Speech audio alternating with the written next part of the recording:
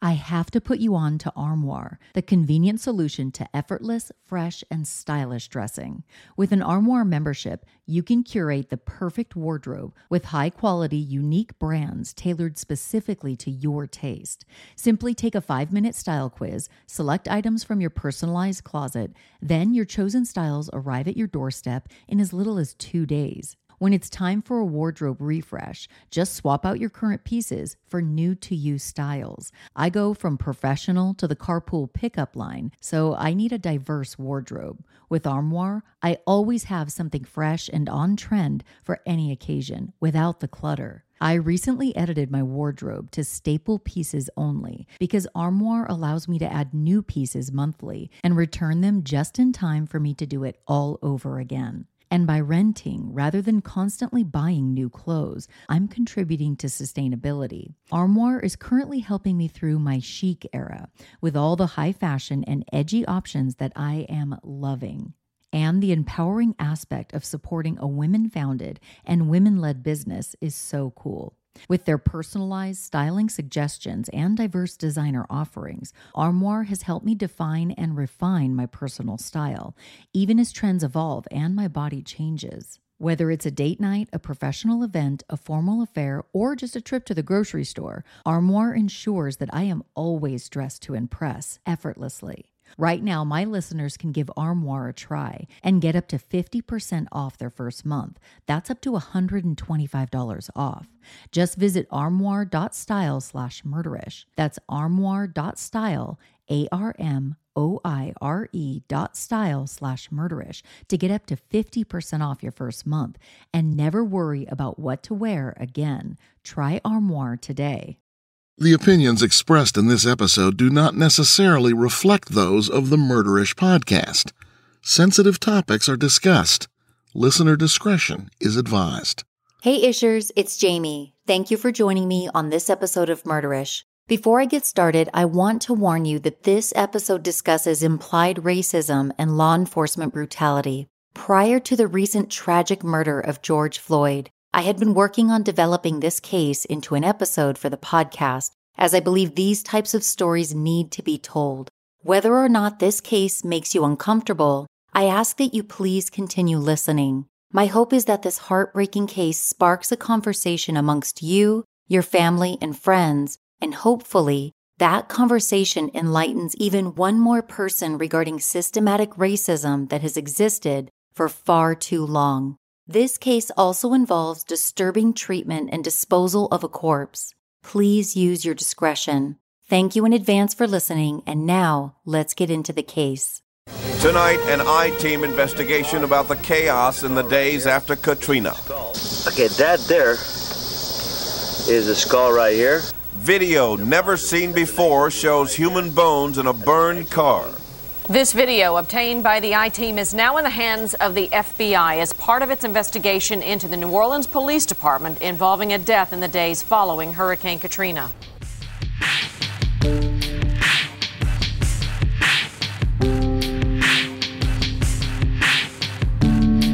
Hurricane Katrina, which slammed into the Louisiana coast on August 29th of 2005, was the most damaging hurricane in U.S. history. The devastating disaster came at a cost of $125 billion in damages and killed approximately 1,200 people. Most of the damage occurred in and around the city of New Orleans. Much of the population fled the city before Katrina hit, and this included most of the city's police force. Most officers expected to return to duty as soon as the storm was over. Unfortunately, due to the unexpected damage to the roads and the excessive flooding, returning right away was not possible. The city, which was 80% submerged underwater, was left without power in many areas, including most of its police stations and substations. Looting in the city was rampant during this time, as most stores were abandoned. People were taking food, water, and other supplies, many out of necessity. Allegations arose of police officers also looting stores during the disaster. The alleged looting by some police officers, however, would take a back seat to more serious crimes involving citizens being shot by police officers in the aftermath of Hurricane Katrina. Within a week of the hurricane, 11 civilians, all of them unarmed, had been shot by New Orleans police officers in 5 separate incidents. 5 of these 11 would die at the hands of those sworn to protect them. Join me as I walk you through the case involving Henry Glover.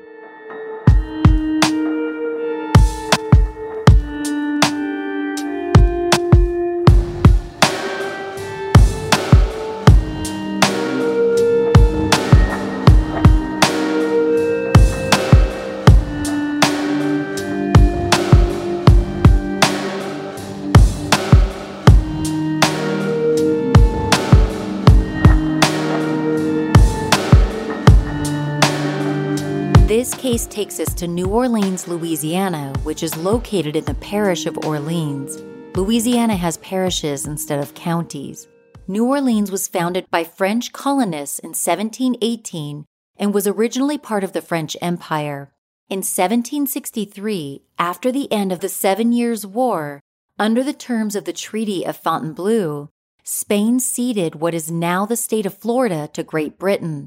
To compensate Spain for Florida, France gave over its colonies to the west of the Mississippi River, which included New Orleans. Spain continued to rule New Orleans until 1800, when it was returned to France through the Treaty of Ile-de-France. In 1803, New Orleans was acquired by the United States in the Louisiana Purchase. New Orleans is famous for its Creole and Cajun food, as well as its New Orleans-style French cuisine. The city is also known for its rich musical influence in jazz and R&B, and of course, Mardi Gras. Crime has been an issue in the city for decades. From 1990 to 1997, New Orleans averaged nearly 1 murder per day.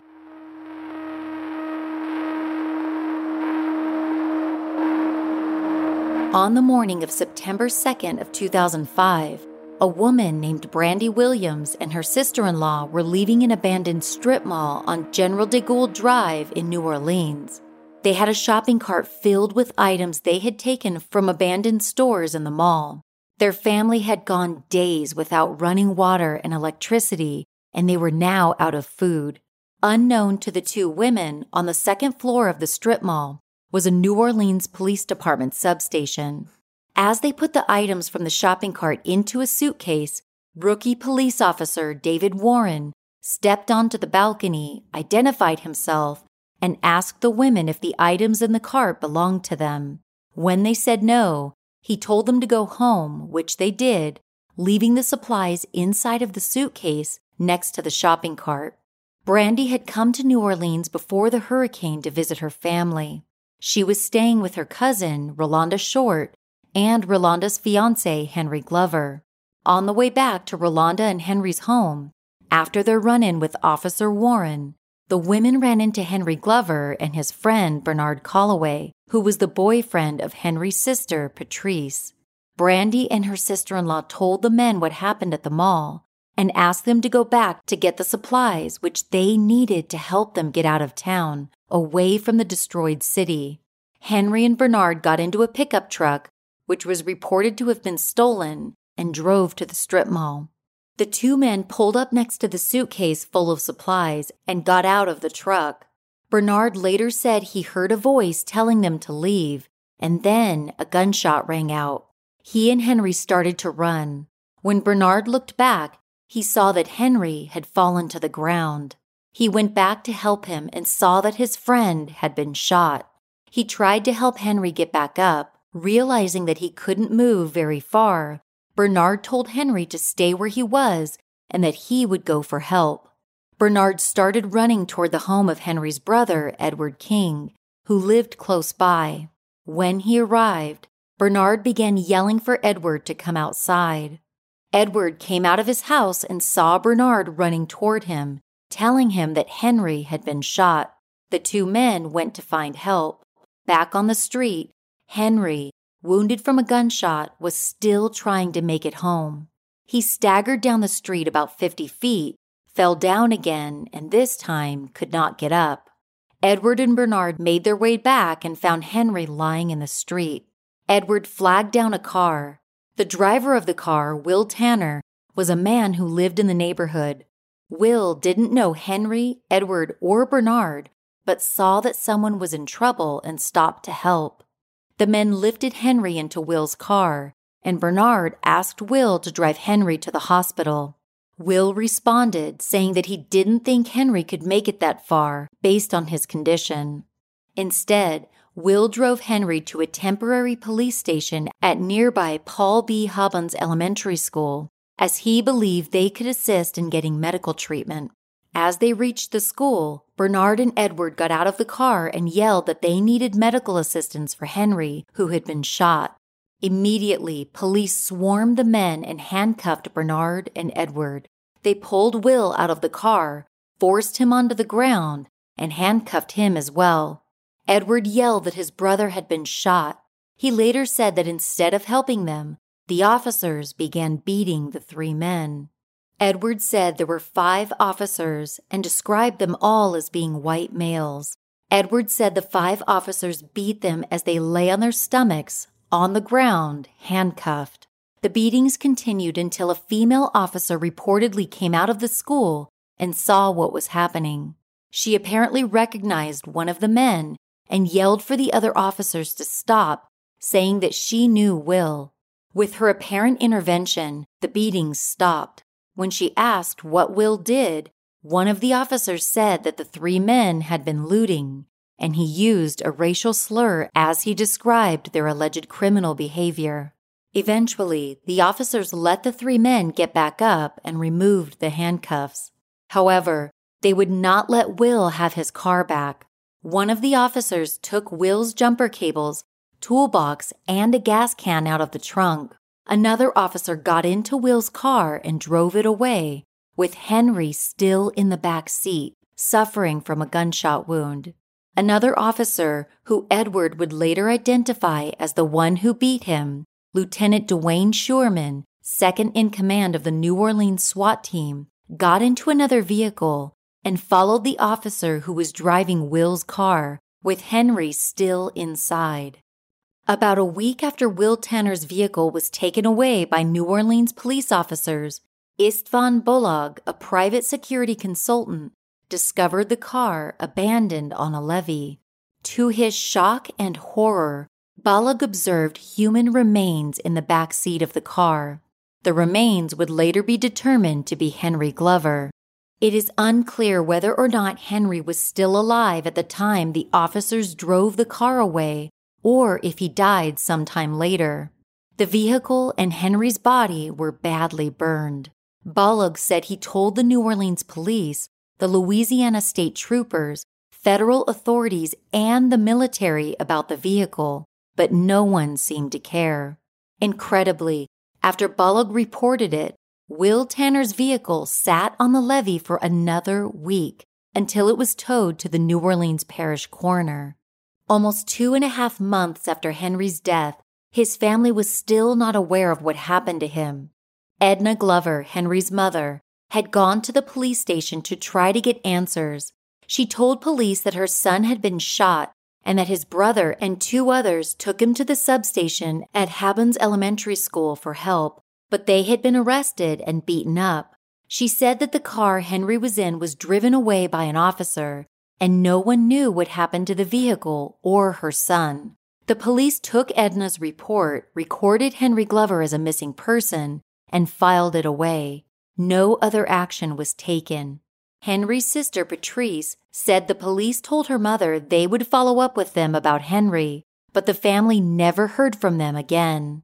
8 months later, Henry Glover's remains were identified through DNA and then returned to his family. Dr. Frank Minyard, the coroner, performed Henry's autopsy. He said he was unable to determine Henry's cause of death because of the lack of information he received.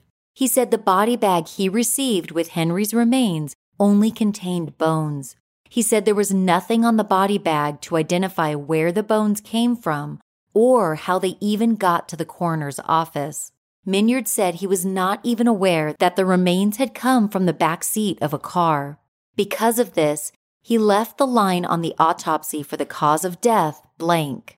Kevin Whaley, a forensic pathologist who works as a medical examiner in Virginia, had come to New Orleans after Hurricane Katrina to assist with the influx of autopsies.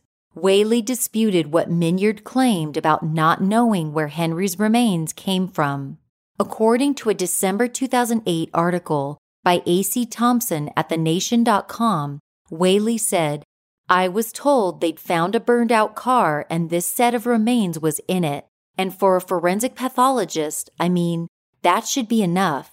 If all you have is a burned-out car and remains with this degree of disruption and charring, that's suspicious. Typically, the car fires we see, all the organs are fine, almost pristine. You can do a full autopsy, just like you would anybody else. This state of all that being gone, well, that's just really out of the ordinary." Whaley also said that his first suspicion when he saw Henry's remains was that this was a homicide. In that same article, Whaley said, "When I heard he was found in a burned car, I thought that was a classic homicide scenario. You kill someone and burn the body to get rid of evidence." Whaley agreed with Minyard, saying there wasn't much left in the body bag containing Henry's remains. Since most of his bones had burned to ash, he believed they must have been burned at a temperature between 1,500 to 2,000 degrees. Whaley said he also found metal bits mixed with the bones and ash. He couldn't be sure, but he thought it was possible these metal bits could be fragments from bullets or part of a knife. Shockingly, missing from the body bag was Henry Glover's skull. Part of the chaos in New Orleans arguably began on August 31st, 2 days after the city was hit by Hurricane Katrina. On that day, the city's mayor, Ray Nagin, was upset by the looting and other crimes, which depleted the police force. He claimed that this was making it difficult to enforce the law. In turn, he tried to declare martial law and apparently told the police to do whatever it takes to restore order regardless of the citizens' civil rights. Martial law is invoked by the government and administered by the military in emergency situations when civil law cannot maintain public order and safety. It's typically only used in times of war, and only the President of the United States or the governor of a state can declare it. Furthermore, Louisiana does not recognize the term martial law in its state constitution, though there are provisions for emergency procedures. It is unclear whether Mayor Nagin was aware of this. While the investigation into Henry Glover's murder was being conducted by law enforcement, an inquisitive reporter had also been looking into the suspicious death. It was this reporter's investigative work that brought about a major break in Henry's case. A.C. Thompson, an investigative reporter from ProPublica, said that during his own investigation of Henry's murder, "I got a break. A source came to me with information about what had happened to Henry Glover, and the source had photographs. The pictures show the whole crime scene and clearly show the skull that never made it to the coroner. And my source told me something else. The photos were taken by the New Orleans Police Department by officers at the 4th District Station. It turns out that the spot on the levee where the car and Henry's body had been torched is barely a block away from that station." Thompson's statements about this major break had been reported in an August 2010 article on PBS.org by Thomas Jennings and Seth Balmes. In 2008, about 3 years after Henry's death, Thompson contacted the New Orleans Police Department. He was prepared with a set of written questions regarding Henry Glover's death. He wanted answers since no charges had ever been filed in the apparent murder. Thompson was armed with photos of Henry's remains in the back seat of Will Tanner's burned-out vehicle, which he had received from his source. The source had also told him that the higher-ups in the police department had chosen not to investigate Henry's death. The response to Thompson's request for answers was brief. In a 2-sentence email from Robert Young, a spokesperson from the New Orleans Police Department, the response read, "The death of Mr. Glover was investigated by the Orleans Parish Coroner's Office, independent of the New Orleans Police Department, who found no evidence to rule the death of Mr. Glover a homicide. Furthermore, the New Orleans Police Department did not receive any information to support or substantiate the information that you received from your sources." This, according to a December 2008 article by A.C. Thompson at thenation.com. The New Orleans Police Department maintained at one point that they did not have any reports of any officer-involved shooting of a civilian on September 2nd, the day Henry was shot. That said, a New Orleans Times-Picayune reporter found a police report a few years after the shooting written by David Warren, the officer who shot Henry Glover. In Warren's report, he described the incident and claimed that he was in his office on the second floor of the strip mall in the police substation when he heard a noise. He reported that he went outside, and that's when he saw a pickup truck and 2 men standing outside of the truck. He reported that he believed the men were menacing him, so he said he yelled for them to get back, but they charged toward the unlocked gate on the ground floor of the strip mall. Warren reported that this made him fear for his life, so he fired 1 shot. Warren said he didn't know if he hit anyone, even though the distance from where he fired to the truck is relatively short with a clear line of sight. Finally, in 2009, the FBI opened a case to look into Henry Glover's murder. Without Thompson's investigative work on the police misconduct during the aftermath of Hurricane Katrina, it's possible that multiple crimes, including Henry Glover's murder and the subsequent cover-up, would never have come to light. Thompson's reporting not only earned him the 2011 I.F. Stone Medal for journalistic independence, but it also gave enough publicity to the cases of police officers shooting unarmed civilians that law enforcement decided that they could no longer ignore them. In one of his articles, Thompson said, "If the NOPD ever bothers to learn who set fire to Glover, the department's first step should be questioning its own personnel. A trail of clues leads right back to the police force." This, according to a December 2008 article at thenation.com by A.C. Thompson. Shortly after the FBI opened up an investigation into Henry's death, the New Orleans Police Department also decided to open up their own investigation. In 2010, 5 current or former New Orleans police officers were charged in federal court for Henry Glover's murder and/or obstruction for the subsequent cover-up. The officers charged were David Warren, who was no longer with the department. Warren, who was a rookie in 2005, was the officer who shot Henry Glover. He was charged with murder. Dwayne Shurman, a lieutenant for the New Orleans SWAT team, was charged with civil rights violations for the beatings of Edward King, Bernard Culloway, and Will Tanner. He was also charged with destruction of evidence for burning Will's car with Henry's remains inside. Shurman drove the vehicle that followed Will's car to the levee before it was burned. Gregory McCrae, a New Orleans police officer, received the same charges as Shurman. McCrae was the officer who drove Will's car to the levee with Henry in the back seat. Travis McCabe, a New Orleans police lieutenant, was charged with obstructing a federal investigation for altering and concealing documents, as well as covering up evidence in the investigation of Henry Glover's death. He was also charged with lying to a federal grand jury. Robert Italiano, former New Orleans police lieutenant, received the same charges as McCabe. Warren, Shurman, McCrae, McCabe, and Italiano, who were all indicted in June of 2010, would be among 20 former or current members of the New Orleans Police Department facing federal charges for crimes in the wake of Hurricane Katrina.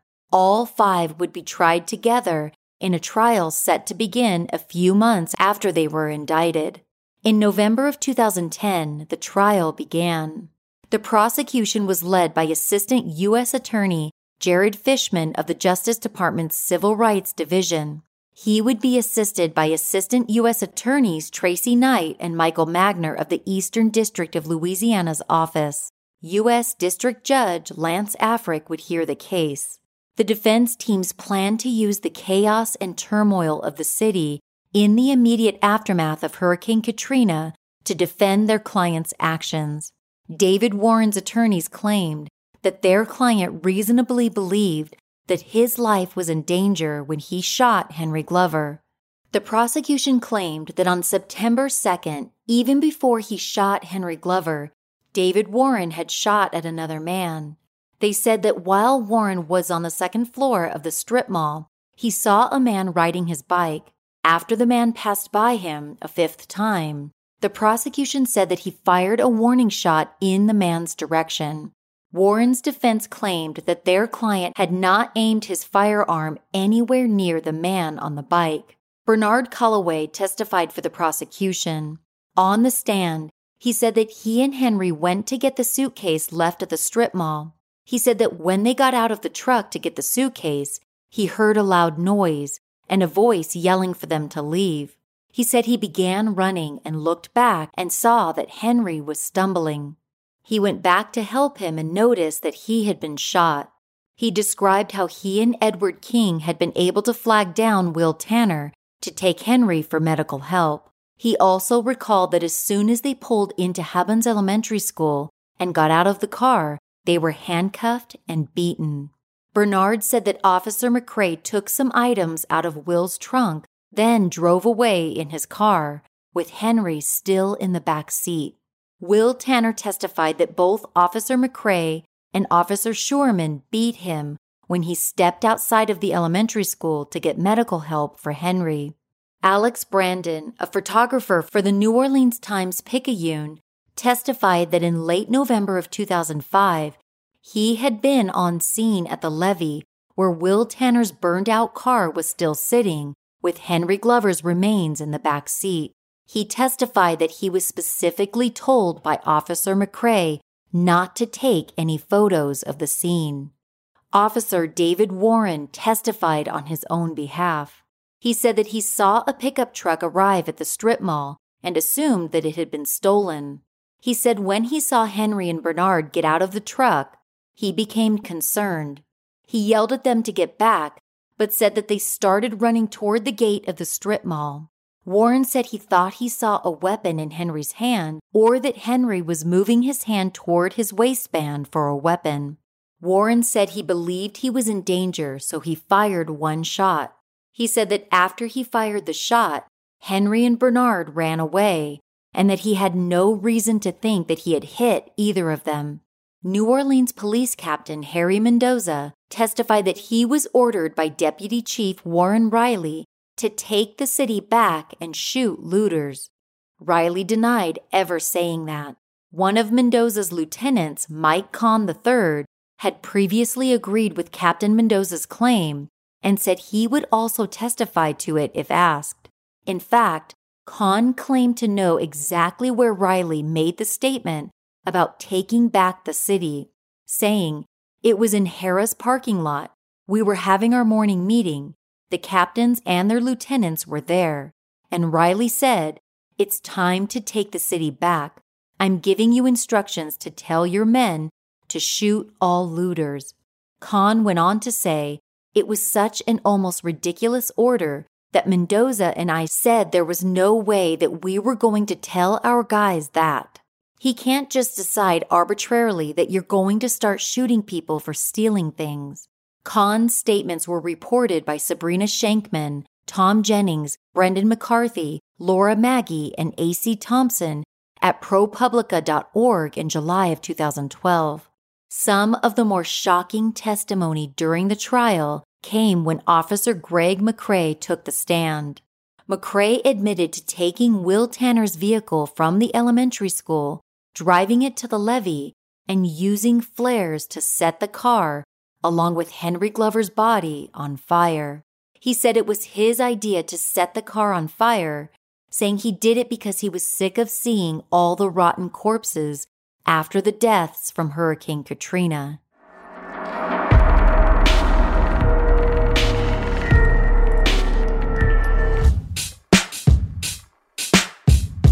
Want to avoid the hassle of going to the post office?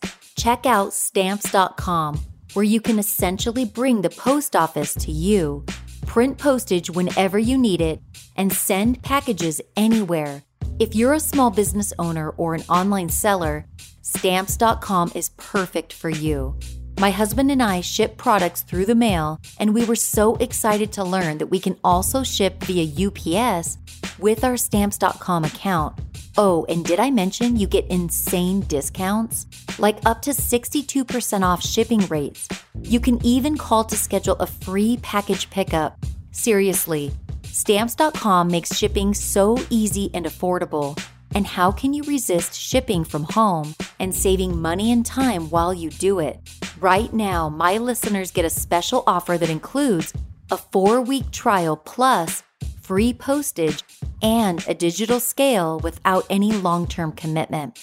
Just go to Stamps.com, click the microphone at the top of the homepage, and type Murderish. That's Stamps.com, enter Murderish. Stay safe, my friends. Many people want to further their education but can't seem to fit college into their busy schedules. This is where the University of Texas at El Paso, or UTEP, comes in. With UTEP's suite of fully online degree programs, the barriers to getting a degree have been removed. UTEP is fully equipped to support you from registration to graduation because they know that entering school after a long time away can be tough. Not only are UTEP's degree programs flexible and convenient, they're also very affordable. UTEP has some of the lowest tuition rates within the UT system. Student support is of utmost importance at UTEP. They assign a point of contact for students so they have guidance throughout their educational journey. UTEP also works very well with people who've recently served in the military. Their Military Student Success Center makes it so seamless to enroll at UTEP after their service. UTEP is accepting applications now. For more information, go to online.utep.edu, call UTEP today at 1-800-684-UTEP, or visit them online at online.utep.edu. With UTEP Connect, higher education is now within reach for everyone, everywhere. Officer Linda Howard was David Warren's partner at the strip mall substation the day that Henry Glover had been shot. Howard testified that after Warren shouted at Henry and Bernard to leave, the two men looked startled, as if they didn't know anyone was watching them. She said the men started to run away, but Warren took a shot at them, although Warren said both men ran away after he fired. Howard said she didn't see anything that looked like a weapon in Henry's hand, nor did she see Henry make any movement with his hand toward his waistband, as Warren had claimed in his testimony. Howard testified that Henry fell after Warren fired, as if he'd been shot, then got up and kept running and fell down further down the street. She said she could see him from a distance and saw some men pick Henry up and put him into a vehicle. Howard said she was crying and hysterical over seeing Henry being shot and contacted her sergeant, Pernella Simmons, about it. She said she also spoke with a ranking officer later in the day and said that she believed Warren's actions were not justified. In Warren's testimony, he claimed that Howard had not been hysterical and that she had not been crying, and that the two of them even ate a meal together later that day. He said that Howard was perfectly calm during that time. That said, Howard's testimony about what happened was corroborated by a report, which was written by her sergeant. Her sergeant filed the report in December of 2005 after Howard reported what happened. Under cross-examination, Howard admitted that when she was interviewed by the New Orleans homicide detective assigned to investigate the shooting, she had given a different account of what happened. In that interview, Howard told the detective that she did not see Warren shoot Henry. She said she heard a noise toward the back of the strip mall, went outside and saw two men, and then told Warren, who went back to the balcony. Howard said in that interview that a few minutes later, she heard a gunshot and ran to the front of the mall but didn't see anyone. She testified that the reason her stories were different was that during the 2009 interview, she was under the influence of Benadryl, which made her sleepy. She also said that she had suppressed the memories of the shooting before the interview. She said that a few days after she had given the interview to the detective, she went back to the strip mall and later began having flashbacks about what really happened. Howard said that she contacted the homicide detective and told him what she now remembered, which was the same version she had just testified about in court. On Thursday, December 9th of 2010, a jury of 7 women and 5 men had reached a verdict. The jury convicted 3 of the defendants of federal charges against them. David Warren was convicted of manslaughter in the shooting death of Henry Glover. He was also convicted of depriving Henry of his right to be free from the use of unreasonable force by a law enforcement officer. The jury found that the offense resulted in Henry's death and that the offense involved an attempt to kill. Warren was also convicted of carrying, using, and discharging a firearm in furtherance of a crime of violence resulting in an individual's death. The jury found that the offense did not constitute murder, but that the offense did constitute voluntary manslaughter. Greg McCrae was convicted of obstruction and destroying evidence for burning Will Tanner's car and Henry's body. In addition, McCrae was convicted of depriving Tanner of the right to be free from an unreasonable seizure by a law enforcement officer, depriving Henry Glover's descendants and survivors of the right to access courts to seek legal redress for a harm, obstruction of a federal investigation, and use of a firearm to commit a felony. The jury convicted Travis McCabe of obstruction for falsifying a police report and for lying to FBI agents. Sentencing for these convictions was scheduled for March of 2011. SWAT Lieutenant Dwayne Schurman was identified as one of the officers who beat Edward King, Bernard Calloway, and Will Tanner, as well as the one who drove the vehicle that followed Greg McCrae in Will's car to the levee. The jury acquitted Schurman of all charges. Former New Orleans Lieutenant Robert Italiano was acquitted of obstruction. Henry's family and friends were understandably unhappy that 2 defendants were acquitted and that Warren had only been convicted of manslaughter and not murder. On Thursday, March 31, 2011, David Warren and Greg McCrae attended a sentencing hearing. When asked by the court if either defendant had anything to say, Warren declined to make a statement. McCrae, however, apologized to the families of Henry Glover and his co-defendant David Warren. Michael Ellis, an attorney for Warren, said that his client had been up all night during September 1st guarding a suspect who had shot a fellow police officer in the head. The officer, Detective Kevin Thomas, survived, but had to leave the force due to his injuries.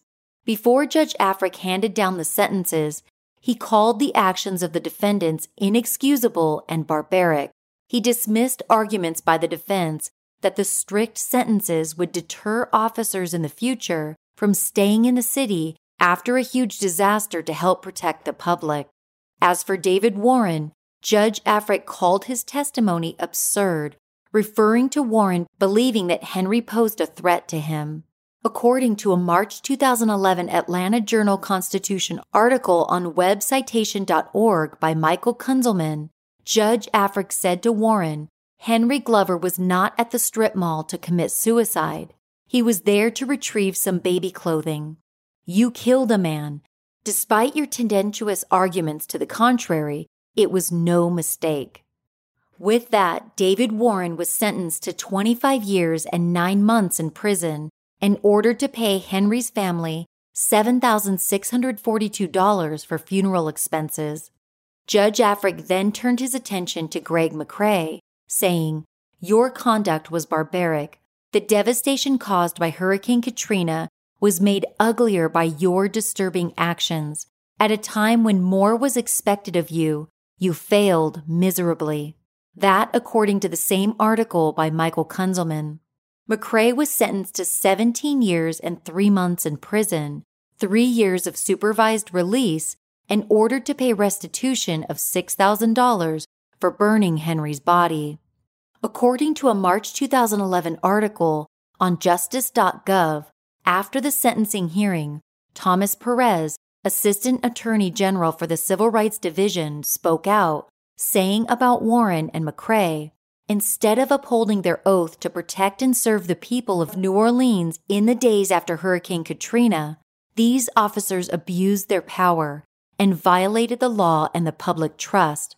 Today's sentence brings a measure of justice to the Glover family and to the entire city. After Travis McCabe's conviction for obstruction and falsifying a police report, but prior to his sentencing, new evidence had come to light. This would change everything. After reviewing the new evidence, Judge Afric ruled that McCabe deserved a new trial, saying he believed the jury would have acquitted McCabe had they been aware of this new evidence.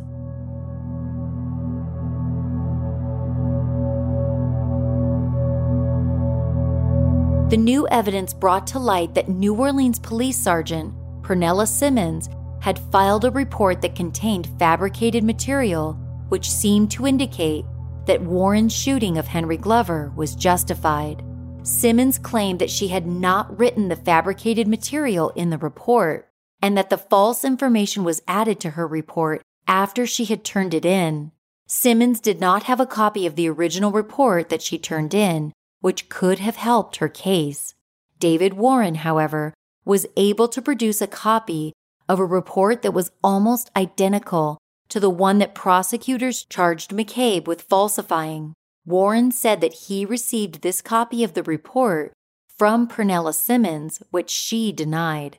The prosecution appealed Judge Afric's decision to give McCabe a new trial. When the appellate court upheld Afric's decision, the prosecution dismissed all charges against McCabe, leaving only 2 of the 5 defendants with convictions for Henry's murder, and both of them would later appeal. McCabe had been fired from the department in February of 2011 after his conviction. After the charges against him were dropped, he applied for reinstatement of his job, plus 3 years back pay. McCabe eventually returned to the New Orleans police force.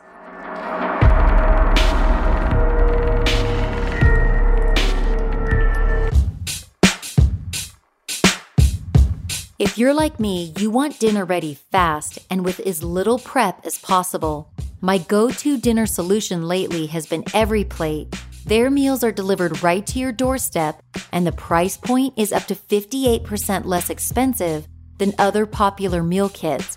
In about 30 minutes, EveryPlate makes delicious meals possible for the whole family, and all ingredients come pre-measured to make your life that much easier. I also love that EveryPlate does their part to take care of the planet by offsetting their carbon emissions by 100%. Here's the mind blower. EveryPlate has passed the kid test because my picky eaters have enjoyed all of the EveryPlate meals I've made for them. Enjoy your first week of EveryPlate meals for only $3.99 per meal by going to everyplate.com and using code MURDERISH1. That's everyplate.com.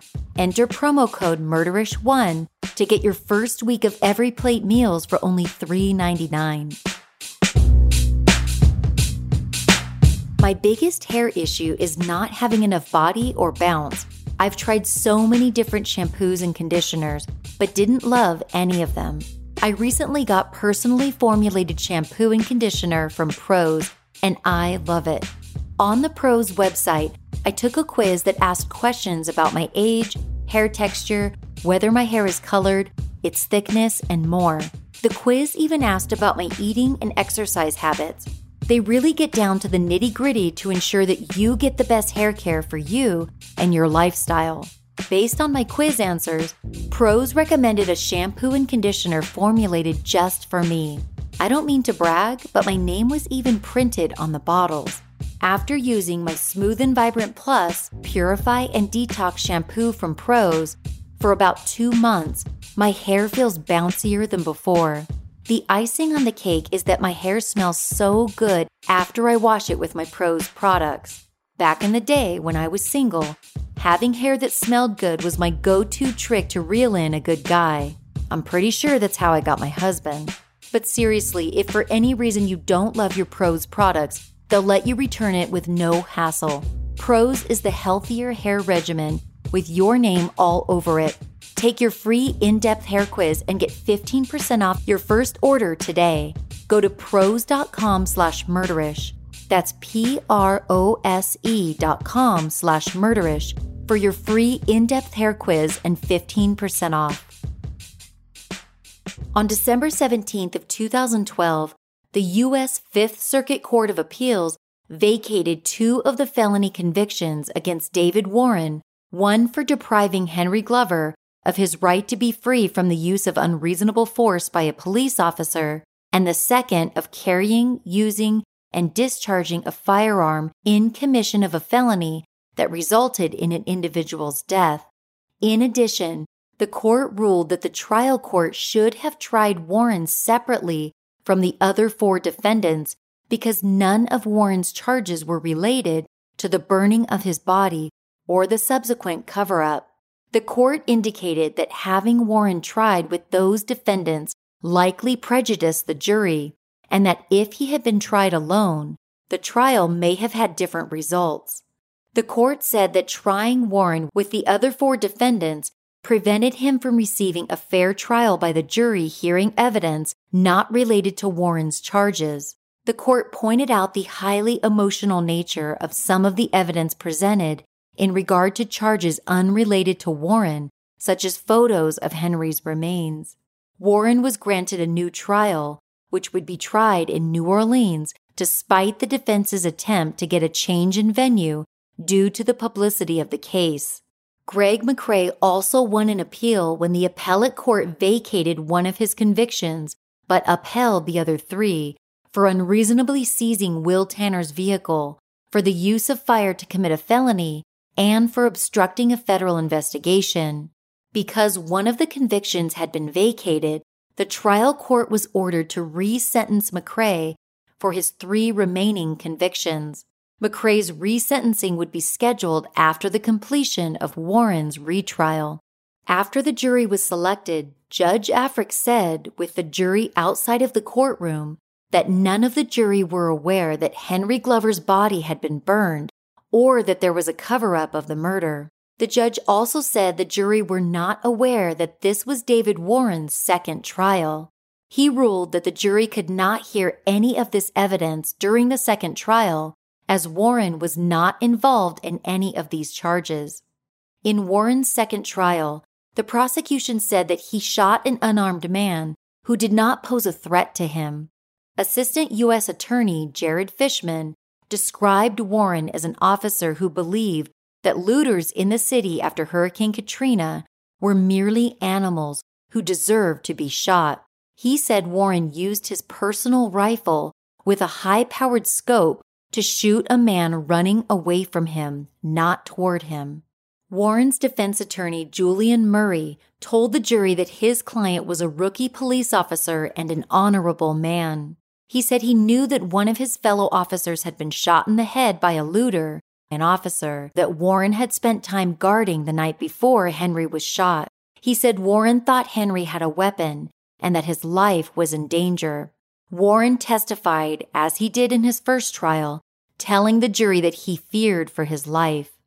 After the second trial ended and the jury began deliberating, they sent a note to Judge Afric. Several hours into deliberations, the jury were deadlocked. Afric instructed them to continue their deliberations, but at 7 p.m. they were still undecided. Afric dismissed them until 9 o'clock the following morning.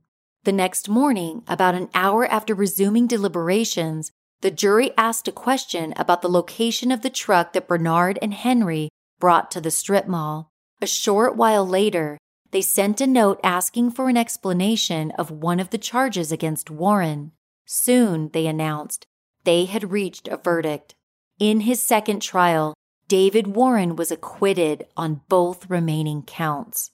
According to a December 2013 article on WGNO.com, Warren said after his acquittal, "It's a wonderful, joyous feeling, but I'm almost numb at the same time.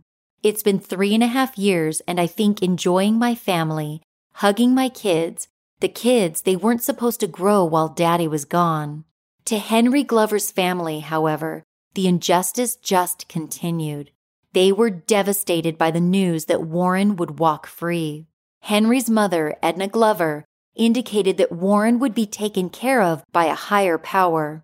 Henry's sister, Patrice, burst into tears and had to be helped out into the hallway as she cried out in utter pain and disbelief. Henry Glover's murder case, however, was far from over. In December of 2013, at the beginning of Warren's second trial, Orleans Parish Coroner Dr. Frank Minyard announced that he was formally reopening and re-examining Henry Glover's death to determine if his cause of death should be changed to homicide. Henry Glover's family had pushed Minyard for years to take another look at the cause of death. As reported in a January 2014 WDSU6.com article by Clint Durrett, Minyard's office explained his decision in a press release saying, "In my 40 years as coroner, I have never been presented with a situation like this. I was presented with a death case which was not investigated in the normal way because of Hurricane Katrina. We were unable to determine the manner of death of Mr. Glover due to lack of forensic evidence." On Wednesday, April 1st, 2015, Dr. Jeffrey Rouse, the new coroner for Orleans Parish, announced that Henry Glover's death had been reclassified to homicide. Rouse said the change came from his medical judgment, not from the legal case against Warren. In a press release, Rouse was quick to say that his reclassification did not necessarily mean anything in connection with anyone's trial. According to an April 1st, 2015 WGNO.com article, Rouse said, "Classifying deaths is a medical opinion. The change of a classification of death is not a judicial finding." District Attorney Leon Canizero said that at the time he could not comment whether state charges could be considered because, among other things, his office had yet to receive Rouse's report as well as some files from the FBI. Over the previous decade, Henry Glover's case had only been tried in federal court. The state had not reviewed or tried the case. Under the dual sovereignty exception to double jeopardy, states may prosecute defendants under state law even if the federal government has prosecuted the defendant for the same act under federal law. Canizaro was apparently aware of this, as his office had previously convicted a defendant in state court who had been acquitted of the same charge in 2014 in federal court. When asked about the possible charges that could be brought in a case like this, Canizaro said that he intended to speak with Henry's family to let them know his office would review his case. Meanwhile, Greg McCrae filed an appeal for a new trial on July 28th of 2015. His appeal maintained that there was new evidence regarding his case, namely comments made by an assistant U.S. attorney from the Eastern District of Louisiana.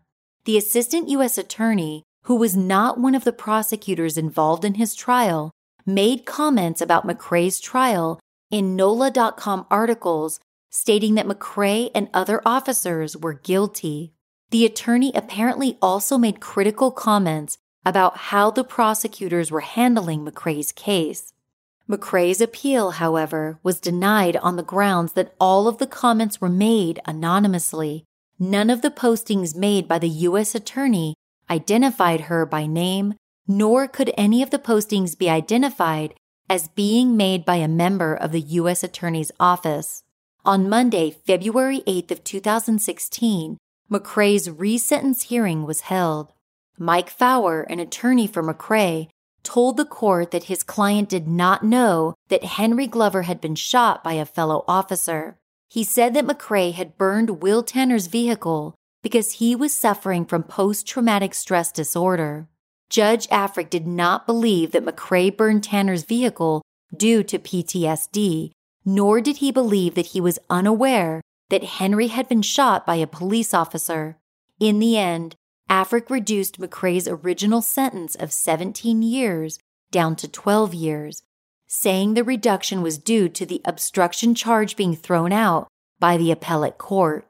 At that point, McRae was the only officer still in prison for Henry Glover's murder. Again, Henry's family voiced their disapproval. Henry's aunt, Rebecca Glover, said that McRae knew that my nephew was shot. Everybody knew. Henry is still dead and nobody has been convicted for murdering him. This, according to a February 2016 Louisiana Weekly article by Edmund W. Lewis. Not willing to give up their fight for justice, Rebecca Glover said that she would be speaking with the DA's office about filing state homicide charges against David Warren. In December of 2016, there was a new development regarding Henry Glover's death. Mitch Landrieu, the mayor of New Orleans, announced that a settlement had been made with 5 plaintiffs pertaining to Henry Glover's case. The 5 plaintiffs were 3 of Henry's children, his brother, Edward King, and Bernard Calloway. As of September of 2018, Orleans Parish District Attorney Leon Canizero had still not decided whether to bring state homicide charges against former New Orleans police officer David Warren. Henry's aunt Rebecca said the family has not heard anything from Canizero in years after he promised them he would review the case and get back to them. Warren's defense attorney Rick Simmons claims he also has not heard anything from District Attorney Canizero.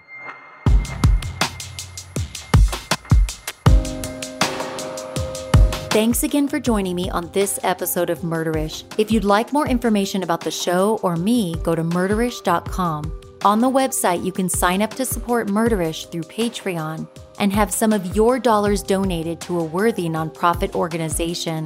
The website also has a link to buy Murderish t-shirts and other merchandise. That's murderish.com. If you want to connect on social media, head over to the Murderish Facebook discussion group. You can also find me on Twitter at MurderishPod and on Instagram at MurderishPodcast. If you like the show, hit the subscribe button wherever you're listening now and tell a friend about Murderish. I'd love for you to leave the show a review in your favorite podcast app. Murderish is mixed and mastered by John and Jessica Buchanan of Audio Editing Solutions. Music is by Nico of We Talk of Dreams. This episode was researched and written by Steve Field. In order to tell true crime stories on this show, information is gathered from various sources.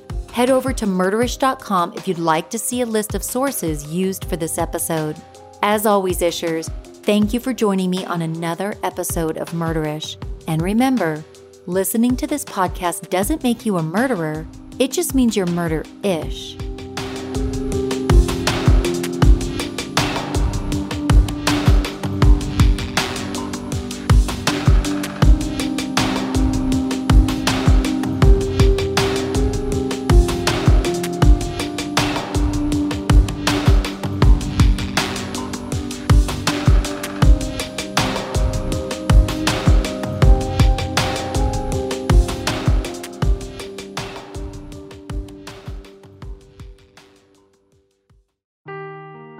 Seeking the truth never gets old. Introducing June's Journey, the free-to-play mobile game that will immerse you in a thrilling murder mystery.